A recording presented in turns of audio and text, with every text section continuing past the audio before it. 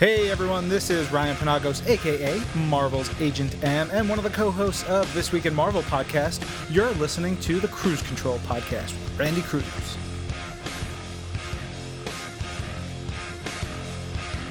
Welcome to another edition of the Cruise Control podcast here on iTunes and SoundCloud.com. I am now joined by Graham Matthews, who is a featured columnist for Bleacher Report covering the WWE. He's also a contributor to What Culture and also a contributor to HiddenRemote.com. Graham, what's up, my man? How you doing? Doing great, Randy. How about you? Doing good, man. It's St. Patrick's Day. It's 1 day removed from 316 Day. It is March Madness time. We're a couple of weeks away from WrestleMania 32. It's a great time to be alive, Graham. Absolutely agree, Randy. It's the perfect storm. Like you said, WrestleMania in 17 more days, March Madness time, NXT TakeOver in just 2 weeks from tomorrow, the Hall of Fame induction, the post-WrestleMania Raw. Like you said, great time to be a wrestling fan, basketball fan, just a great time to be alive in general.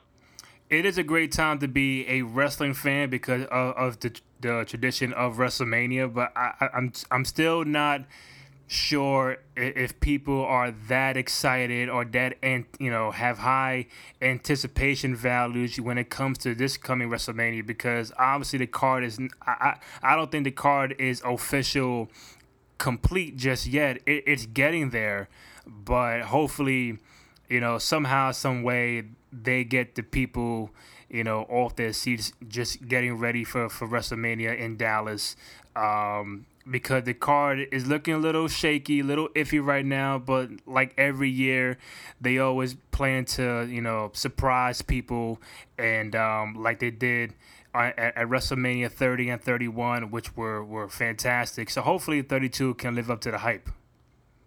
I hope so. Like you said, after this past week, I would say the card is about 75% full. But I think from what we've gotten announced so far, it's looking pretty strong, in my opinion. I know it's nothing compared to NXT TakeOver Dallas, which has a slew of amazing matches on tap. Mm-hmm. But WrestleMania 32 has a lot of great matches. And I think, exactly like you said, WrestleMania 30 and 31, even I was not too much looking forward to it. We've talked during WrestleMania 30 and 31 season. I was here on the show for the past 2 years, making it the third this year. And, I was excited for those events, but I wasn't too sure how well they would fare, where they would stand, if they could stand the test of time. And I could safely say a year or 2 years later, both shows, as you said, were fantastic. I think 32 will be no exception, in my personal opinion. Well, me and you are going to get to WrestleMania 32 and the card as it stands today in a few. But a couple of things going on right now. Today, like I mentioned, it is St. Patrick's Day, but it is March the 17th, 2016, and it is also the 14-year anniversary of WrestleMania 18. I'm pretty sure you are aware of that. I don't remember the card offhand, but obviously the big match from WrestleMania 18 in Toronto was the Icon versus Icon match, The Rock and Hulk Hogan, or Hollywood Hulk Hogan at the time. And it's still a match that we talk about 14 years later, and I think we're still going to be talking about it even more so down the road. 14-year anniversary of that match, a match that I think many fans did not think would happen because of the whole Monday Night War, and not sure if Hogan was going to come back, and obviously he did, and boom, he gets a match with The Rock. You've been covering wrestling for quite a while. Just want to get your thoughts on the impact of that match then and now, and the significance of having Hulk Hogan and The Rock face off at WrestleMania 18. Love watching that match back. Like I said, those two WrestleManias 31 and 30, respectively, have both stood the test of time. That match has as well. Although I was not a wrestling fan at that time, going back and watching the WWE Network is just an amazing experience every single year to get you hyped for WrestleMania. And it's crazy. At that time, people knew these are the two biggest names in the business. Both Hogan, obviously, and The Rock were two established names in wrestling. We're wrestling, pretty much. But you think back on it now, even 14 years later, the two names that people think of when you say professional wrestling are Hulk Hogan and The Rock. I mean, people, it wasn't so much back then as it is now. It's just crazy to think about. I mean, along with John Cena, but the first two people that a casual fan or just someone that knows nothing about wrestling will think of are Dwayne The Rock Johnson and Hollywood Hulk Hogan. And squaring off on that show, and the match itself is not a masterpiece in the ring, but just the electricity from the Canadian crowd, the storytelling, and the return of Hulkamania to form, which was not the original plan. Just everything about the match is just magical, and I love it. Yeah, man, I haven't seen the match in a while. I have seen him more than 5 times, and Hogan going back to Toronto that year, and obviously he had those WrestleMania demons, losing in Toronto back at WrestleMania 6 to the Warrior, and he comes back to the company that he helped start, and I think just the overall reaction that he got that night, which kind of surprised him. It kind of surprised a lot of people that they were really cheering for Hulk Hogan to win this match. And obviously, The Rock was a fan favorite. He was a good guy going in. But, at a WrestleMania, you just never know who the crowd is going to cheer for, and that's just the beauty of the event, where a bad guy can go in there and get cheered, and a good guy going in can get booed, a la Bret and Stone Cold back at WrestleMania 13. So I think that's just the beauty of the whole entire event. To me, it was a great match, a big iconic match that people still talk about today, and I think just the overall impact that it still has today still resonates with the fans of today. Absolutely. Even a decade and a half later. I mean, we're talking about it right now. If it wasn't that iconic of a contest, we wouldn't even be talking about it right now. So that really, like I said, stands the test of time. It's a great match. And I think Archie and I, just a couple of weeks ago, we were watching, my WrestleRant radio co-host, we were watching the build-up. Not only the match itself, but the night that the match was made official for WrestleMania. I think it was the February 18th episode of Raw from 2002. And when Rock says, how about you headline one more WrestleMania with The Rock? And the place goes crazy. And like you said, WrestleMania 18 itself, it was a good show, but what people remember most about that Mania, even in a decade and a half later, is The Rock versus Hulk Hogan. It's just electrifying. If any match can ever really be described as such, that is the personification of that word right there. Electrifying is The Rock and Hulk Hogan. They can't wait to watch it back again at some point in the next couple of weeks before Mania, maybe even today, because considering, like you said, it's the 14-year anniversary. Yeah, I think if the company knew that they were going to get their reaction, then that match would have been the main event. But it is what it is. I think Jericho and Triple H went on last for the world title, and it was a good match. But I think the crowd just got really out of it after that Hulk Hogan The Rock match. So for those who have not seen it, it is WrestleMania 18, The Rock and Hollywood Hogan. Go check it out.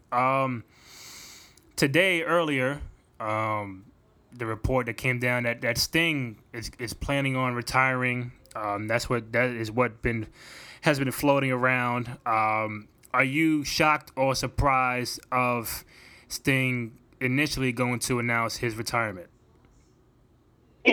But no, just because, especially, I mean, I was thinking about this even at the start of the year, even when it first happened. The injury first happened 5-6 months ago, I think, by this point, back in Night of Champions in September. Right. But especially after Daniel Bryan's retirement announcement last month, that they wouldn't allow him to wrestle again because of concussions. No way they would clear a guy that's 56, 57 years old and had a severe neck injury, which is significantly worse than what Daniel Bryan had. So I wasn't shocked that he had to announce his retirement today. It's still, nonetheless disappointing because he's one of the greatest of all time. People are definitely going to not complain, but rightfully so, for the fact he never won a match in WWE. But he did go out in the main event of a pay-per-view that had, ties to the original Clash of the Champions, not the exact same lineage, but Night of Champions, Clash of Champions, almost WWE's equivalent to that pay-per-view from the old WCW days. For the WWE World Heavyweight Championship, his first and only shot for the belt in a very good match against one of the best in the business today, Seth Rollins. Not a bad way to go out. And I would imagine, I think the current rumor right now on the internet is that he's going to announce the retirement officially at the Hall of Fame in 2 weeks. So it's going to be interesting. But no, I'm not too shocked. It sucks, but it's not all that surprising considering the circumstances. Now, was him getting the Hall of Fame nod, do you think that was the first initial indicator that, Sting was going to soon plan on retiring? Yeah, a little bit. I mean, there was a lot of speculation at the time, like, is he going to the Hall of Fame because he's done with wrestling? I think he even kind of knew then that he would be done. Because when they conducted that interview with him, I think it was WWE.com, right after he suffered the injury, he never said for a fact that he was coming back. I mean, they never really do because they never know 100%.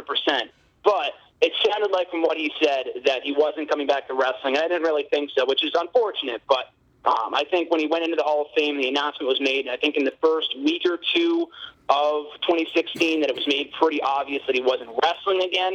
And, I mean, that's technically what WWE tends to do. I mean, look at The Rock. I mean, I don't think his wrestling days are done yet. I mean, he wrestled his last match 3 years ago, and I think he's going to wrestle again, hence why he's not yet in the Hall of Fame. He's definitely worthy. I mean, that goes without saying. But I think they tend to induct people when they know for a fact that they're done wrestling. Look no further than Mick Foley in 2013. Stone Cold Steve Austin wrestled his final match in 2003, and then it took him 6 years. I mean, granted, it was in Houston or Dallas or whatever, WrestleMania 25, but I think they tend to induct people that they know for a fact are just kind of done wrestling, period.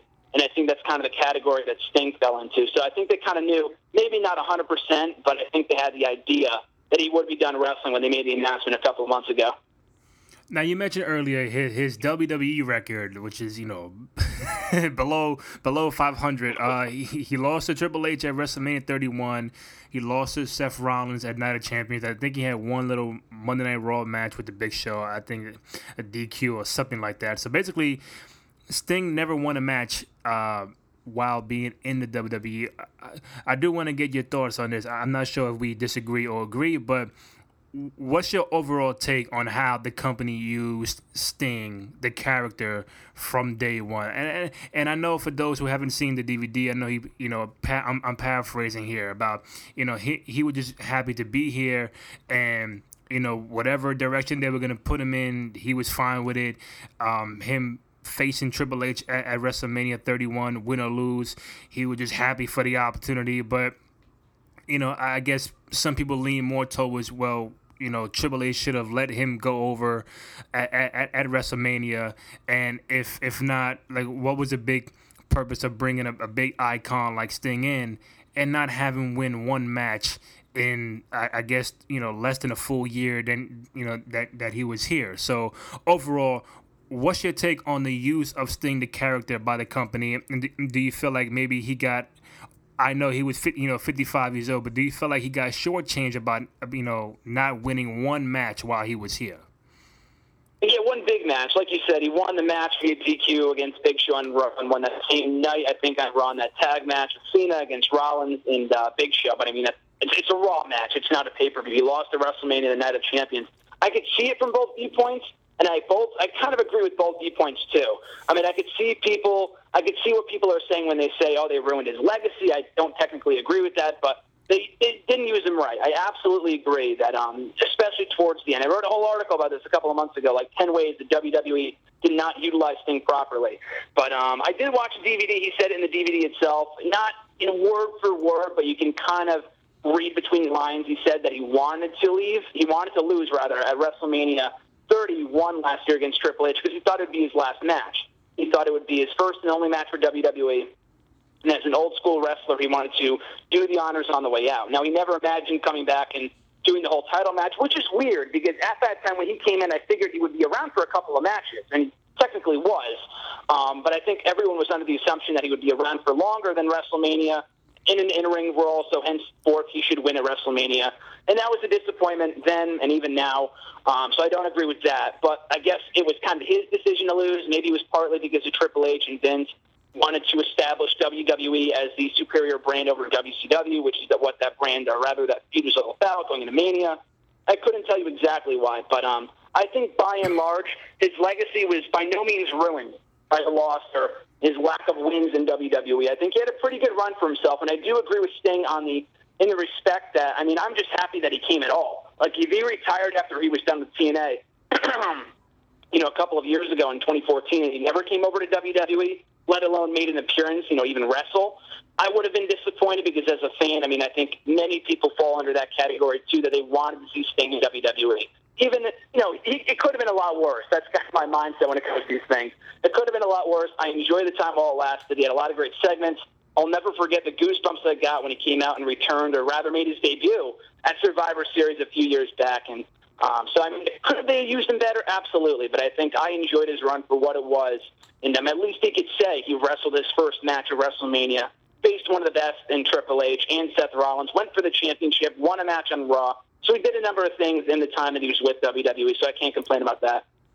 Yeah, I think a lot of people would say, like, well, if he had faced John Cena and lost at 31, then people would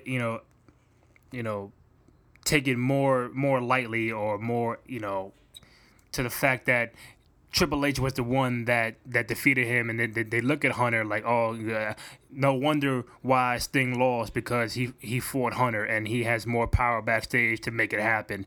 And just the fact that, to me and some other people out there might feel like, well, this still goes over back to the whole Monday Night War thing. It's still a WWE, WCW thing, where there's no way a guy that's going to come from WCW, who is the icon of that company, come into our company and win a match against us, because now it looks like they were still stubborn about it, or still to the point where they wanted to remind people that we won the war back then, and we're not going to let one of those guys come in here and win a match, especially against Hunter, and especially at WrestleMania. Do you agree with that? Do you semi-agree with that? Or am I totally off base? No, I agree. That was my mindset, too, and it still is kind of to this day. Like I said, I think he kind of, if you read between the lines at the end of his documentary, which was really, really good, by the way, I strongly recommend that people check it out. I don't think it's on the network yet, which a lot of documentaries are, but this one is worth the purchase for the documentary portion and the matches, alone. But, no, that was my mindset, too, before I watched it, that the only reason that he went over at WrestleMania, Triple H, that is because, as I said earlier, that they wanted to establish that WWE won the Monday Night Wars and WCW was the lesser brand, and they kind of wanted to shove that in their face. 14 years later, for whatever reason, it was kind of a waste.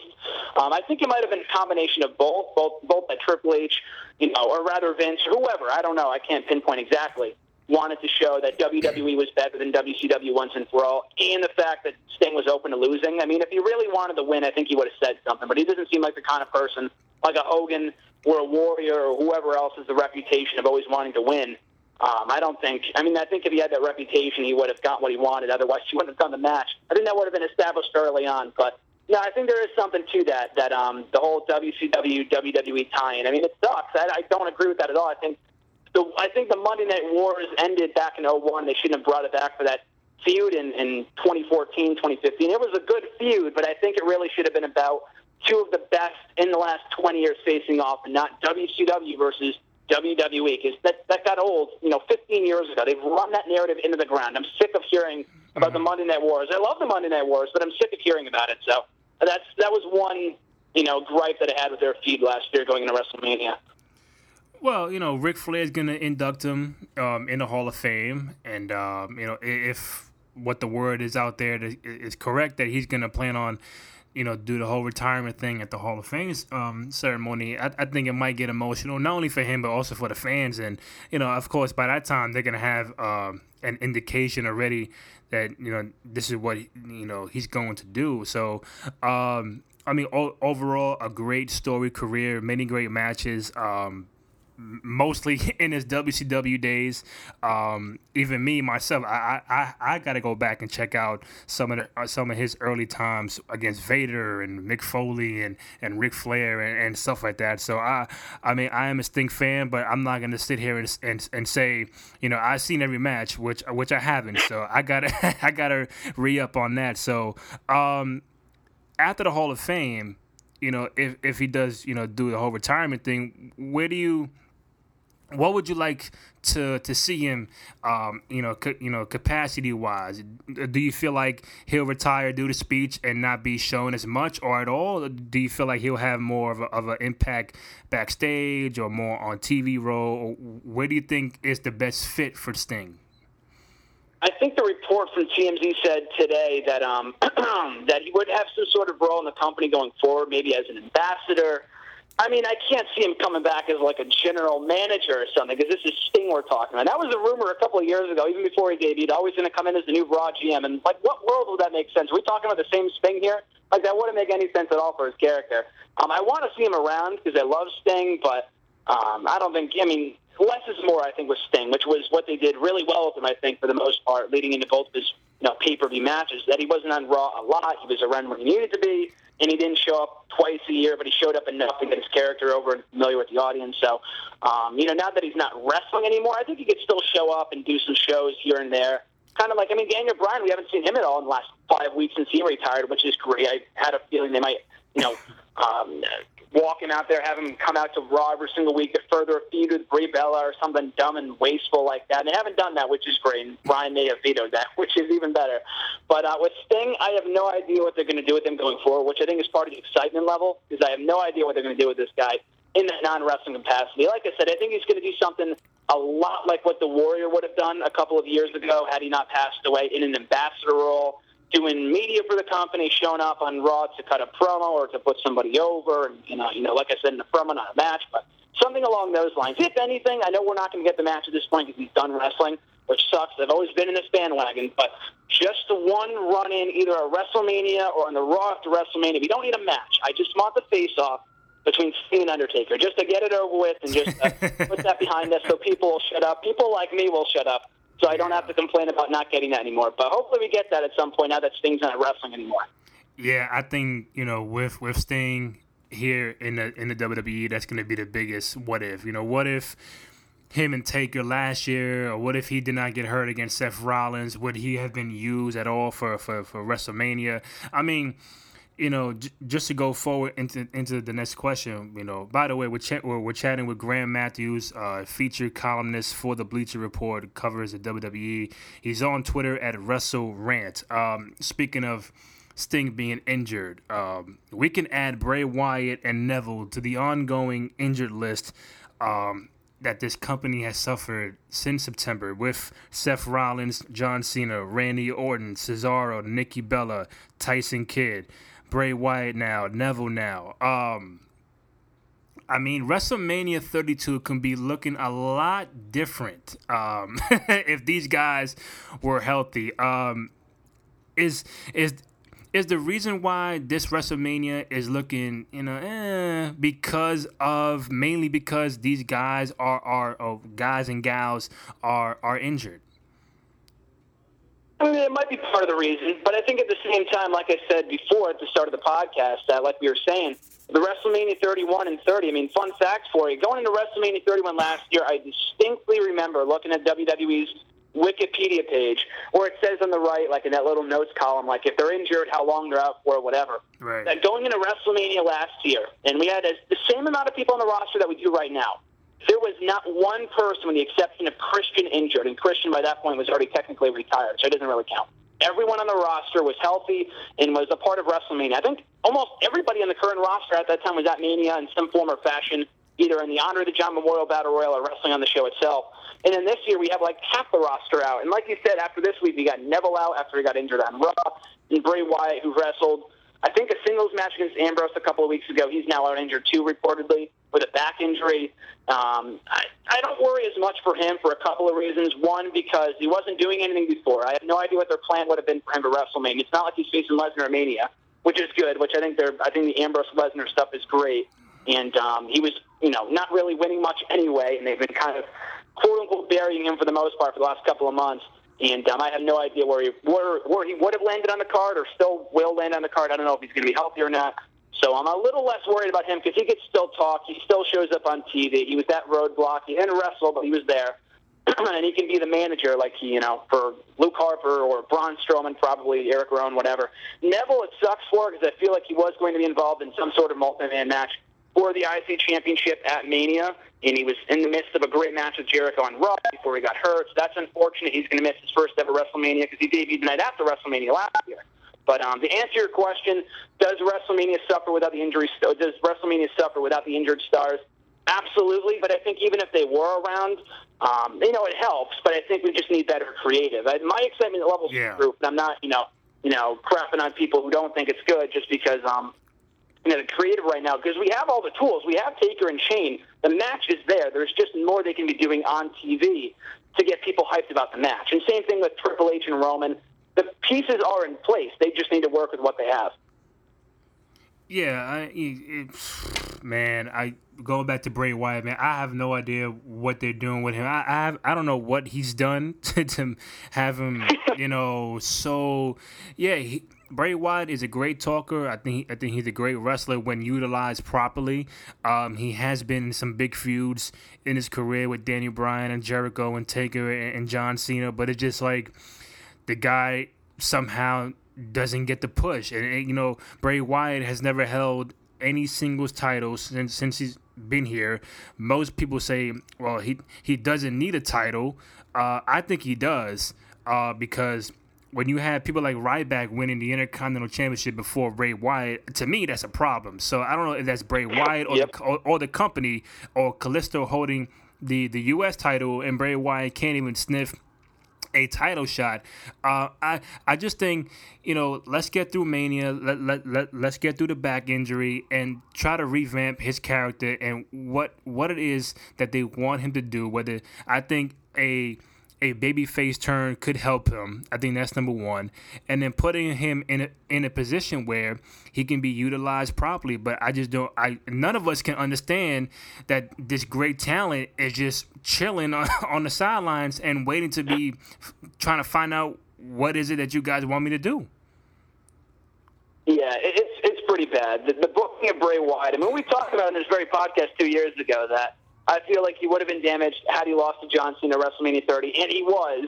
And the aftermath did him no favors whatsoever because the rematch at Extreme Rules sucked, and he lost the match at Payback too. And ever since then, it's just been even Steven booking with this guy. I mean, they broke up the family, they put the family back together. He loses to Roman Reigns. He beats the ECW Originals, has a all-right showing in the Rumble. They lose the Big Show, Keenan and Ryback. It's Fastlane clean. Terrible. How do you expect people to take these guys seriously if they're losing to losers? I mean, that's pretty much where this is the final nail in the coffin. By this point, I don't really care what happens to them next, just because they've broken me. They've broken me to the point where I don't know what else you could do with them. Like you said, other than maybe turn them babyface. And I do agree with both viewpoints in that he is kind of like this generation's Jake the Snake Roberts, who never held a single championship. And that was a different day when we didn't have like 5 titles in the company. It's only when we had like 2 or 3. So I feel like he will and he should win a championship at some point. I don't think he needs one to get over, but at this point I feel like, because the person should get over the championship and not the other way around, but I feel like at this point it's at least something new with the guy. Having him come out every single week, say some gibberish and lose is not going to get him over anymore. People have seen the shtick. He's been doing the same thing for 2 years, and I blame him as much as creative because he's not. I mean, from what I believe, from what I've heard, he has as much creative, control over his promos and whatever, or over his character, as much as the actual creative team does. So I don't know where the buck stops there with Bray Wyatt and WWE creative, but I do absolutely agree. I feel like a face turn at this point would be something fresh, and I'm shocked that they didn't turn them face in order to go up against the League of Nations at Mania, because for one thing, Wyatt would be protected. He wouldn't even have to tag into the match if he wrestled in that match. That, and they had that brief face-off a couple months ago on Raw, which I thought was sick for like the couple of minutes that we got it for. And I love the New Day, but New Day and League of Nations isn't too exciting. I don't like League of Nations, but at least Wyatt family versus League of Nations, 4-on-4. It's not exactly Shield versus Wyatt family, but it's the closest thing we got right now, and it would be a decent match. Wyatt would be protected. They could finally win a freaking match at WrestleMania. The guy's 0-2 at the show of shows. I mean, albeit against Cena and Taker, but the guy's a loser at WrestleMania. He's got to win this year if he wrestled at all. So, I agree. They got to turn the guy face when he comes back, in-ring action, because it's ridiculous what they're doing with him right now, or rather what they're not doing with him right now. Graham, nobody likes the League of Nations. I mean, if they can get more creative with it, then it can be a lot different. But it's just the same old thing. If they get creative, let's say hypothetical, they get real creative with it at the WrestleMania, Cesaro from Switzerland, Kevin Owens from Canada. If they could have dissension within the 4 and get 2 new members, it's just something like that you can do. But you don't get paid for that. I don't get paid for that. So I'm not gonna dish out my ideas if it ain't gonna work. Yeah. No, it's ridiculous. Like you said, no one cares about this group. I don't even hate them. If I hated them, then I would be doing them. I don't hate them. I just sit on my hands when they come out, just because, like you said, they're not awful. I mean, they are kind of awful, but there's nothing there. I mean, Sheamus is just, I don't know what the hell they did with that guy. I've never really been a huge Sheamus fan, but there was something there with the heel Sheamus, and they managed to make me not care by booking him so terribly, especially during his World Championship reign in the fall. Yeah. Rusev, look where he was a year ago when we were talking over WrestleMania season. The guy was in a match against John Cena, and now he's losing to Neville on Raw. He's losing an enhancement talent on Raw. Del Rio, he went from beating John Cena clean a couple of months ago, not even at Mania, only a few short months ago, and that guy's a loser now too. And then Barrett is just damaged goods, and he's on his way out of the company pretty soon too. So it's just a league of losers. It's not even a league of nations. It's a league of losers, and I don't care. And look how deep of a fall the U.S. title has taken from WrestleMania of last year till now. Mm-hmm.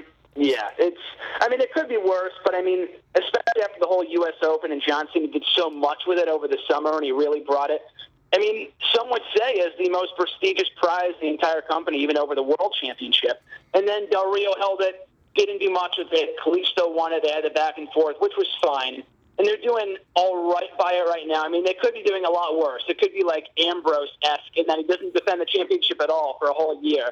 So, it could be worse, but, I agree from where it was a year ago in a main event level program with Rusev and John Cena. Now, Kalisto, he's got a match at Mania, which is great, but they're still kind of lumping him in there with the Lucha Dragons and Sin Cara, so I feel like they really need to kind of branch him off on his own because he has a lot of untapped potential. He's going to be a big star if they can, push him properly on his own. Graham, let's go through the card real quick. Obviously, the main event, Triple H and Roman Reigns for the world title, which we've seen, play out for quite a while. To me, this feud has been going on for almost 2 years, even dating back to the whole Shield and Evolution days. They're finally going to go at it at WrestleMania, and a lot of people don't want to see Roman Reigns win. We've been down this hole for 2 straight years with Roman Reigns. Good guy, bad guy, what should they do? People don't like him.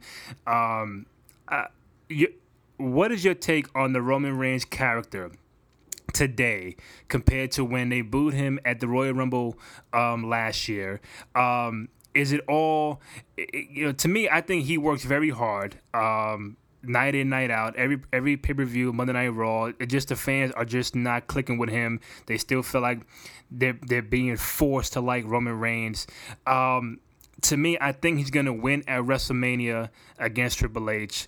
But what's your take on his current character? Where do they go? Where should they go with him at WrestleMania? And do you feel like that, Dallas is just gonna boo the living crap out of Roman Reigns before he gets to the ring and even when he wins?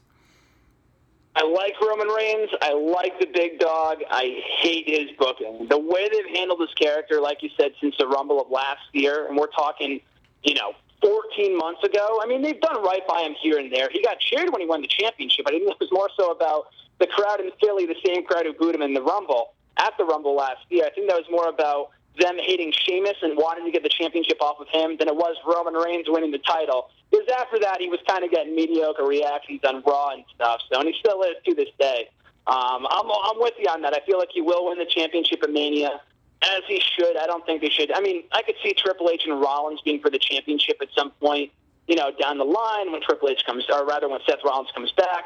And that's fine. That's a money match. I don't think they should keep the belt on Triple H for that long, though. And they can always, they don't have to do that match for the championship.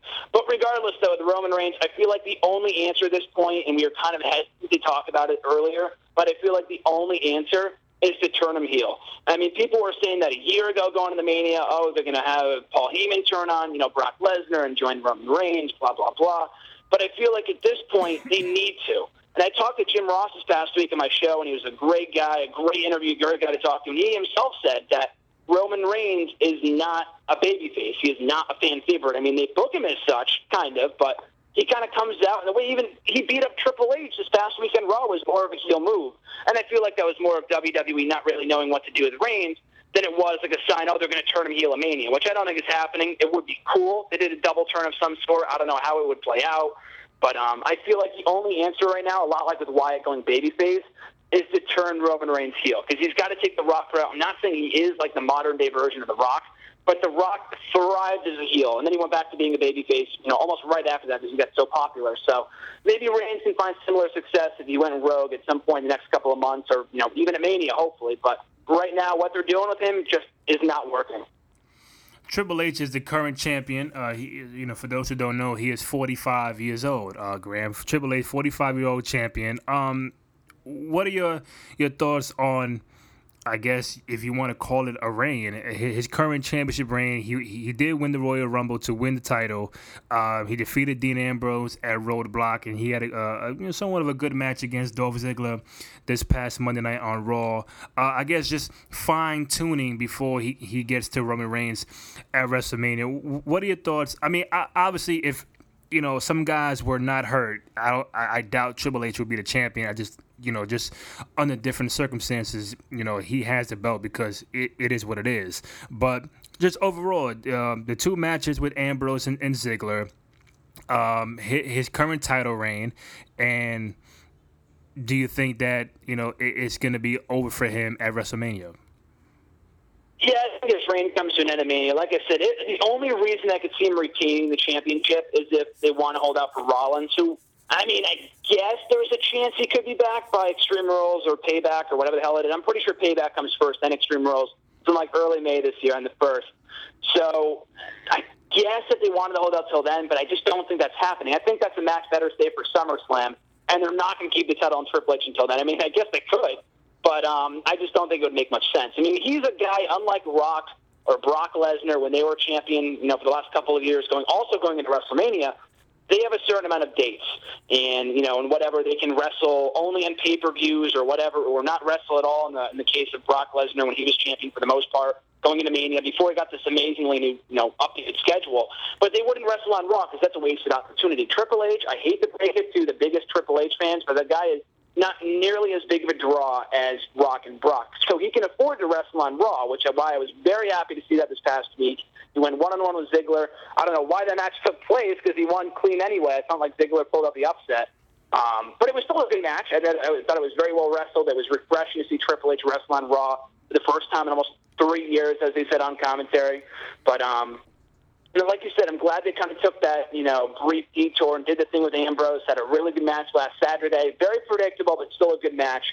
So, as you said, I think the bottom line is that if other people were around and they weren't hurt, I can almost guarantee you John Cena would be champion right now. I don't know if that's exactly the way they were going with it, but based off from what I've been reading and people have been saying and what it looked like before he got hurt, he would have won the championship in the Rumble, and they probably would have done Cena and Reigns for the championship, or maybe Cena Taker and done Triple H and Reigns, which is fine. Like you said, the feud's been going on for a couple of years now, and it has a lot of history, and I think it could be a good match, but it's just not main event material. I think if it goes on last, the AT&T Stadium's going to poop all over it. So I don't know what they're going to. That match should not be the main event. It probably will be. It's a good match. Shouldn't be for the championship, but yeah, that's just my various thoughts on Triple H as champion in a nutshell. So if hypothetically, if you were booking the lineup for Mania, you wouldn't have Reigns. If you don't have Reigns and Hunter going on last, does the match with Brock go last, or does the match with Taker and Shane go last? If you would, fantasy booking this whole thing.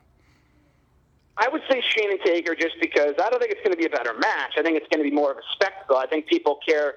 Even though the build has been all right, I've enjoyed it, but I can see why some people would say, oh, it's been garbage or disappointing, whatever. We really haven't seen too much from it, so I don't know why people would say that. But I would put that match on last just because the stipulation and the implications are so much bigger. If Roman Reigns wins the championship, he's great. He's a 3-time world champion in a matter of 2 months. Awesome. But if Shane McMahon somehow happens to win, which I don't think he is, but if he somehow happens to win, the entire landscape of Monday Night Raw, SmackDown, the entire WWE is changed completely. The authority is gone after almost 3 years. That's a big deal. So if they had Taker win or Shane win, and it's like, oh, this is amazing. Oh, we still have another match. It's like, Shawn Michaels and Taker from 25. Now it's like, oh, that was an amazing match, but we still have a couple more matches that I don't care about that are going on last. And they suffered as a result. A lot like The Rock and Hogan, like we talked about, to go full circle at the start of the podcast. So, yeah, I'd put Shawn Michaels, I wish. Shane McMahon versus Taker in the main event at Mania, not because I think it's going to be a better match wrestling-wise, but there's so much more on the line that it feels like more of a main event, and it's got better hype than Roman and Triple H has in the last couple of weeks. Yeah, I think it'll be a waste to bring Shane McMahon back and have him lose at Mania. And I know Taker's not undefeated no more. He can go 20 whatever and 2, but to bring him back, build a hype up. If he wins, I take over Raw and the company, whatever, and then just to have Shane lose, then the fans would feel like, all right, so what was the point? Now what? We still got, Hunter and Stephanie and the Authority. There's nothing new. And then we really don't know the backstage stuff of how long Shane is going to be around for. What's his role going to be for the time being? Or is this just a WrestleMania match and that's it? So I think the fans deserve, to see the story continue, on Raw the next night and going forward, because if he loses, okay, fine. Now we're back to square one the next night on Raw, and we're back to this whole Authority thing, and nothing's changed, nothing is new. You're not gonna have a rematch on Raw to do it all over again. So I think it's very tricky whether it goes on last or not. I just feel like you can't have which was a big time surprise return. I think that shocked everybody, and then just to have him lose, I think it'll devalue the whole point of the whole story.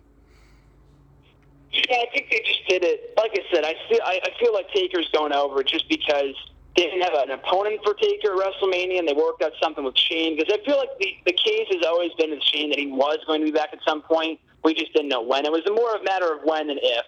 And with the whole, the Authority's gone. Then again, I thought the same thing a year and a half ago when they did the whole, if the Authority loses that Survivor Series, then they're done. I figured that was just a way to pop a buy rate for Survivor Series and the Authority would win. But what they ended up winning, or they ended up losing, rather, and they were out of power for 6 weeks, so it's not like it really matters. And that could happen here, too. Shane could win and the Authority's gone for a month, 2 months if we're lucky. It's hard to suspend disbelief in wrestling when they go back on their stipulations so often, so I'm surprised people care as much as they do, considering we have no idea what might happen if Shane wins. But I think that's the exciting part about it, is we have no idea once he takes the reins of Raw whether he's going to, fire people, hire people, and Raw after Mania is always exciting. But, I think the bottom line, too, and I've been saying this for a while, I wrote an article about it a couple weeks ago, that if Taker wins, there has to be a stipulation in place. I don't know whether he, becomes a full-timer or something. Something has to change no matter what. If Shane wins, we have this amazing new change. But if Taker wins, maybe he gets a title shot, or, I don't know. But something has to be put in place where no matter who wins, something changes come that Monday night on Raw. And I feel like someone might get involved in that match anyway, whether it be a Balor or Goldberg, for all you know. I have no idea. But someone should get involved in that match, and that's why that match should close the show, and not just, Triple H and Roman where, oh, great, we have a new champion, or wow, Triple H wins. No one's going to care. So, whereas with last year, Rollins cashed in, the shocking, amazing moment. Neither of those possibilities. Even if Triple H won, it'd be something different, but I don't know if it'd be immensely shocking. So that's why the Hell in a Cell match should close the show. And yeah, like I said, something should change regardless of who wins, and a stipulation, an extra stipulation that it should be put in place, before Mania in 3 weeks. I think what'll be perfect for Taker is, just stipulation. If you win, you get a title shot the next night, and if you win, you get to take a year off with the belt. Something like that, yeah. It's so ridiculous that it would work. I'd buy that, You could take a whole year off like you always do during WrestleMania time, but now you could be champion while doing it. Just hold the title hostage. Yeah, hold it hostage. Just Instagram us the pictures every 3 months. Exactly, from parts unknown. The remaining matches on the card. We real quick. We got Ambrose and Brock. We got Shane and Taker, like we said. Kalisto right back, U.S. title. It's not official yet, but I think they're going with AJ and Y2J. We got the tag titles, New Day, League of Nations, the Divas Championship, which is a match I'm looking forward to seeing. Charlotte, Sasha Banks, Becky Lynch, and I think also Triple H and Reigns. Maybe an Intercontinental title match, which hasn't been official, and I think the Andre the Giant Memorial Battle Royal. So when you hear this card, if that is official for WrestleMania 32, does it sound underwhelming? Does it get you, anxious? Are you highly anticipating to seeing this card if this is the official card going forward? So trust me, like I said earlier, I'm always in the minority when it comes to this kind of stuff because I'm going to say yes, I am excited for this card. I think from top to bottom, it's not like WrestleMania 17-esque or anything like that, but I feel like with what they currently have, with who they have on tap, who they have to, who they can use with everyone else injured right now. And, we talked about this a couple months ago right before the Rumble that they can make the most of who they have and have a star-studded card and make the most of it and have, matches that we've never seen before. And for the most part, a lot of these matches are unprecedented. Triple H and Reigns, we've seen it in tag team matches before, but never one-on-one. Ambrose and Lesnar, never before. Shane and Taker, maybe once or twice in the Attitude Era, but still a relatively fresh match. The women's match, triple threat, have never seen that before. Usos and Dudleys, never before. League of Nations in the New Day in a handicap scenario, never before. So, for me personally, I'm looking forward to it just because for a lot of these matches, I don't know who could win, and I feel like a lot of these matches, especially in ring-wise, could be awesome. Like, especially Lesnar and Ambrose. That match could be kick-ass in the no-holds-barred street fight environment. So, yeah, like I said, I'm in the minority. I've seen a lot of people say, it doesn't feel like Mania season, and I don't you're not a real wrestling fan if you're not excited for WrestleMania. Because people, are entitled to their own opinion when it comes to their excitement for a pay-per-view. Nothing I say is going to change that. But like I said, for me personally, I think it's going to be a very good show, exceed everyone's expectations, and I personally am very much looking forward to it. Oh, yeah. How can I forget the Usos and Dudleys? That's going to be a classic. I don't know how I forgot about that one. Yeah, no, that's just an undercard match. I wouldn't be shocked if that got tossed the pre-show or the kickoff show or whatever. But like I said, again, first time ever. It's never been done before. And to those tag teams, the Usos, arguably the greatest tag team of all time, most decorated, rather, tag team of all time, next to the League of Nations, Legion of Doom. And at least the Usos, they've been a cornerstone of the WWE's tag team division for the past 6 years. So I feel like they've gotten some storyline support on TV. So even if they get 5 minutes of the event, I still think it could be a good match. So like I said, there's something I like about each match, whether people are excited on the whole or not.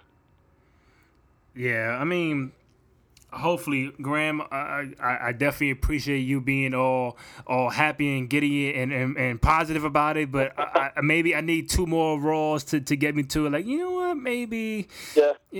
I don't know, man. I just can't wait. We need Seth Rollins back ASAP. That's just how I feel. We need Rollins and Orton and Cena and these guys to come back slowly but surely, ease their way back in, because even though they've been around, but it's still kind of like a breath of fresh air, because we haven't seen these guys since September or October, and and even with the card, they're relying on a lot of guys from the Attitude Era, even in the Ruthless Aggression era. They rely on these guys to really hold it down, and it's not their fault. It's just the spot that they're in. So hopefully they make the best out of it. I think they're gonna break the record, because WrestleMania, the name sells it, itself. So I think they're gonna break that WrestleMania 3 record. I think the all-time sports attendance was the NBA All-Star Game back in 2010 in that stadium. So I think they'll break that. I think 108,000 plus. So if they can keep me occupied for 4 hours that night, and then maybe, Graham, maybe. I'm trying to be like you, be all positive, but maybe it's just the story and the storylines aren't clicking. Like, why are these matches, happening? I know a few, but why is, can you connect Shane and Taker more for me? Can you connect some other matches for me? So I'm like, oh, okay, now I get it. Now it all makes sense. And now when I see it, I'm happy to see it.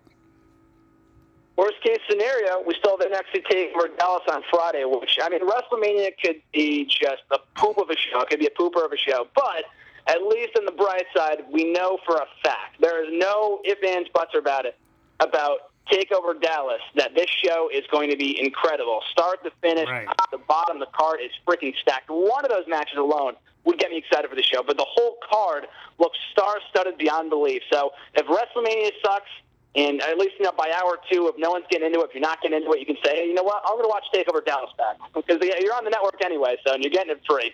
So at least there's that. Now, let me ask you real quick. Now, when they did Roadblock, was it coincidental? Was it more like a trial thing? You know, you probably know more than me. But when they put the NXT tag titles on the Roadblock house show event, whatever it is you want to call it, was that a test to where, you know, for them to test out if we put any NXT match on a WWE house show or pay-per-view, what the reaction might be like from people watching live on the network and people watching live? Was that more like an experiment to see how people would react to seeing any NXT match on a WWE pay-per-view or house show? I definitely think that was part of it. I think they just kind of were in the area anyway, or they were booked for the show. So I wasn't too shocked that we're a part of the show, but I was very happy to see it. I mean, it's not the first time. They had Balor and Owens for the NXT Championship in the first special they did, Beast in the East, last July in Japan, and that was a great match, one of the best of the year for NXT, WWE just period. But, you know, I definitely think it was part of it that they wanted to test out how these guys would fare in front of a main roster crowd, specifically Enzo and Cass. I think the Revival will be down in NXT for a little while longer. They're a great tag team, but I feel like Enzo and Cass, it's high time. They've been in NXT for like 4 years at this point.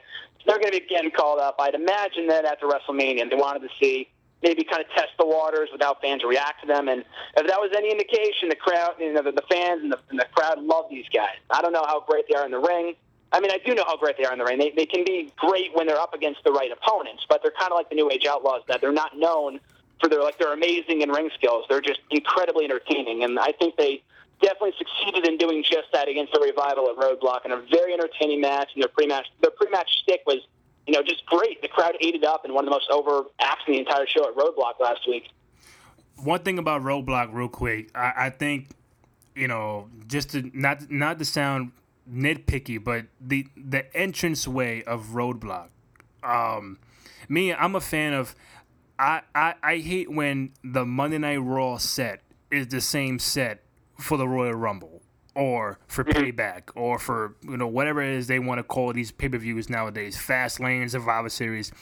It's always the same. And now when you look at Roadblock, and people might say, well, it was a house show, but still, you had the dim lighting, the different walkway, entranceway. It kind of felt like another pay-per-view going on, and it's like, oh, I don't see the Monday Night Raw set for Roadblock. So can you give me more of that? It's like an old, to the old days, old pay-per-views, but still, you still give me that little bit of difference that you can separate a Raw SmackDown set than to a Royal Rumble or Survivor Series set. I don't know if you noticed it. I don't know if you care about it, but to me, I do. Oh, yeah, no, I was in the same exact boat, too. I noticed that, too, and I was thinking, wow, this is a nice, refreshing change of pace. And, I mean, they use the same set. It's not like just because it was Roadblock, they had this ultra special set. It's the same set they use for every house show. But even that's different than Raw. Like, I mean, we've been talking about this forever, but Raw and SmackDown, although they're two very different shows now, especially now that SmackDown means more than it did even 3 months ago, they have the same set. They have the same HD set. And like you said, this bothers me more than anything. And I know they had the whole budget cuts a couple of years ago with the network and whatever, but it's been over 2 years at this point. Right. It's time they started putting more effort. I don't know they do it for WrestleMania, but come on. SummerSlam, at least SummerSlam or the Rumble, come on. When they have the Royal Rumble, when they have the Raw set for the Rumble, that's like, come on. They're just being lazy. And I don't know if it's a budget thing anymore, because like I said, it's been like 2 years, and they never lay anyone off, so I don't think that's part of the issue anymore. But, no, I agree. Stuff like that bothers me, too. I mean, it's not to the point where, like, I'm not going to watch the show, but it's the little things like that that make the biggest differences. And I also appreciated that change in pace, that change in scenery, Roadblock last week. I thought it definitely added to the atmosphere of the show. Mm-hmm. I got 3 more things before I let you go. 2 of them are questions that I had from Twitter. One of them is from your boy RJ. I don't want to butcher his last name because I may not know how to pronounce it. It begins with the letter M. So Marceau. Marceau, there you go. RJ Marceau. He asks, which marquee matchup on WrestleMania do you think has the biggest potential to flop?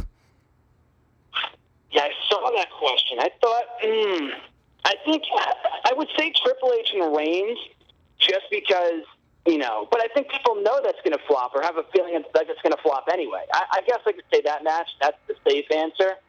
But at the same time, Oh, man. I mean, right now, it's hard to say because a lot of the matches look good at the paper, like I said earlier, in ring-wise. I'll go with Triple H and Roman Reigns. I feel like I'm looking forward to the matches from like an in-ring standpoint. I think they could put on a better match than people think they will. But I think it's, especially if it goes on last, which I think a lot of us are expecting that it will, it's going to be just, a dead match. So I'll go with that, that championship clash. Now, does that match need I mean, it does need help, but does that match need like a special guest referee just to kind of like spice it up just a notch? It needs something, and I don't know who would fit in that role. I mean, we've seen Shawn Michaels in that role God knows how many times over the years. So, I mean, I guess you can't trust Shawn Michaels. You can't trust him. Exactly. I mean, at the same time, it's Triple H, and he can do whatever he wants. So I guess it would make some sense in storyline. He wants to kind of stack the odds against Roman Reigns, but it's going to look that much more ridiculous when Roman Reigns wins. Won't be the first time, won't be the last time. I mean, I think Rock's too good for the role. I think he's way above doing a special guest referee thing, which again would also not make sense because he's Roman Reigns' cousin. So why would he help Triple H at all? So I don't even know. I mean, I guess that would be the easiest answer, but I feel like it needs something. I feel like we'll get something.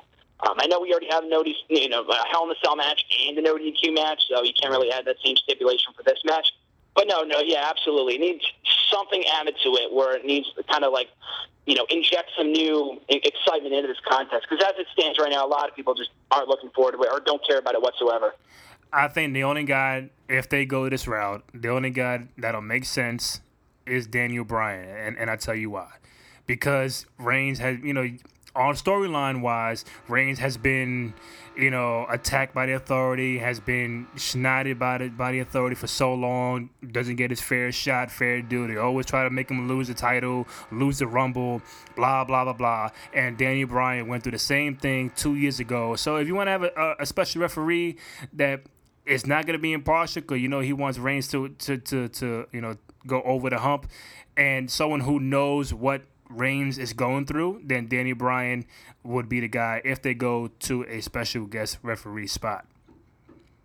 I think that would have worked before Bryan retired because someone pitched, I forgot who it was, but it was a great idea where they said, okay, Daniel Bryan, and at that point I don't think he was, people didn't figure he would be cleared, for a while, much less at all, as we, later remembered, as we would later find out. But someone pitched that Daniel Bryan would be appointed the special guest referee at Mania, or that they thought the retirement angle was a work. So they thought that, okay, we'll let you wrestle again. And they were going to go with the whole storyline that, we won't clear you to compete, even though the doctor said yes, whatever. Not like they would ever do this, but it would be sick if they had Bryan as a special guest referee. And although he hates the Authority and hates Triple H, they would let him wrestle again if Triple H retain the title. Like, something like that would be great.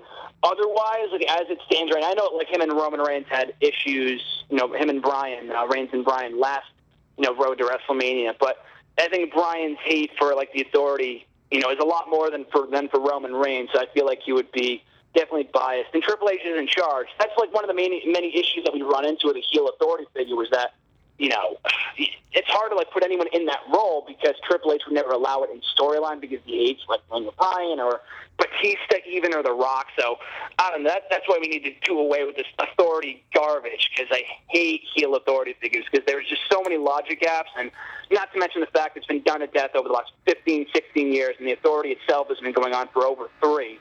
So hopefully we see the end of that at WrestleMania because there's just so many logic gaps it's beyond annoying.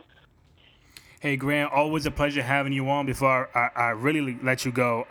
Yesterday was 3/16 Day. If you looked on Twitter, it felt like a national holiday.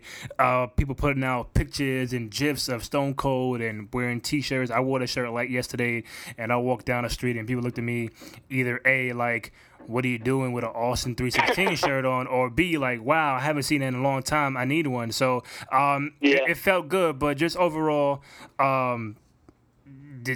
Did you wear a 316 shirt? Did you have a swig of beer for the working man, like Steve Austin said, or did you how did you celebrate 316 Day?